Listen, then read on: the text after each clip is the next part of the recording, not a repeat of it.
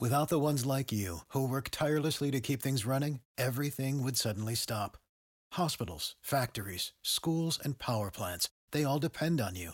No matter the weather, emergency, or time of day, you're the ones who get it done. At Grainger, we're here for you with professional-grade industrial supplies. Count on real-time product availability and fast delivery. Call, clickgrainger.com, or just stop by. Grainger, for the ones who get it done. So, MJ, I'm going to say a word to you that I don't think you've ever heard before, and I think the minute I say the word, you're going to say, what? Love. The word is Just kidding. It's not love. It's Zoomnappings.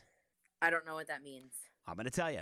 Many colleges have temporarily moved online. Now students have fewer excuses for missing class, but they're getting more creative. A new viral trend on social media has students faking their own kidnappings during Zoom class in order to not have to sit through the entire session.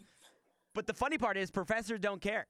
They're not falling for it. I mean, of course they're not. They're just keeping their cool and going along with the lesson. Remember when these idiots would fake their seizures? Yeah.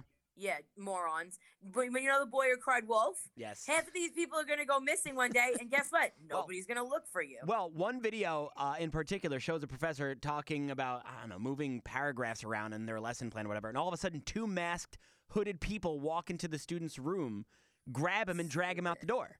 The professor stops for a second, but then just apparently appears unfazed and just keeps going back. Yeah, because it probably wasn't the first time it happened to this guy. This kid probably was the only one that got caught on video. And then apparently somebody said, like, hey, did you guys see Tyler got kidnapped? And the professor stopped and said, do we need to call the police or can I proceed with this lesson?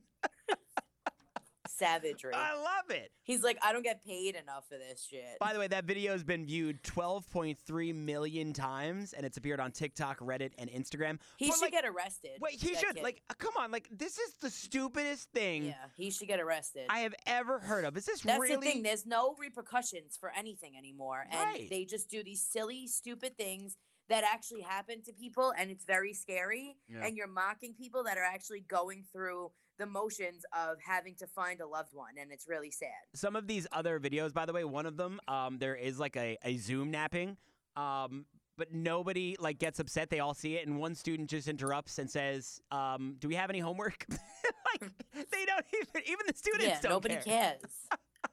As if nothing happened.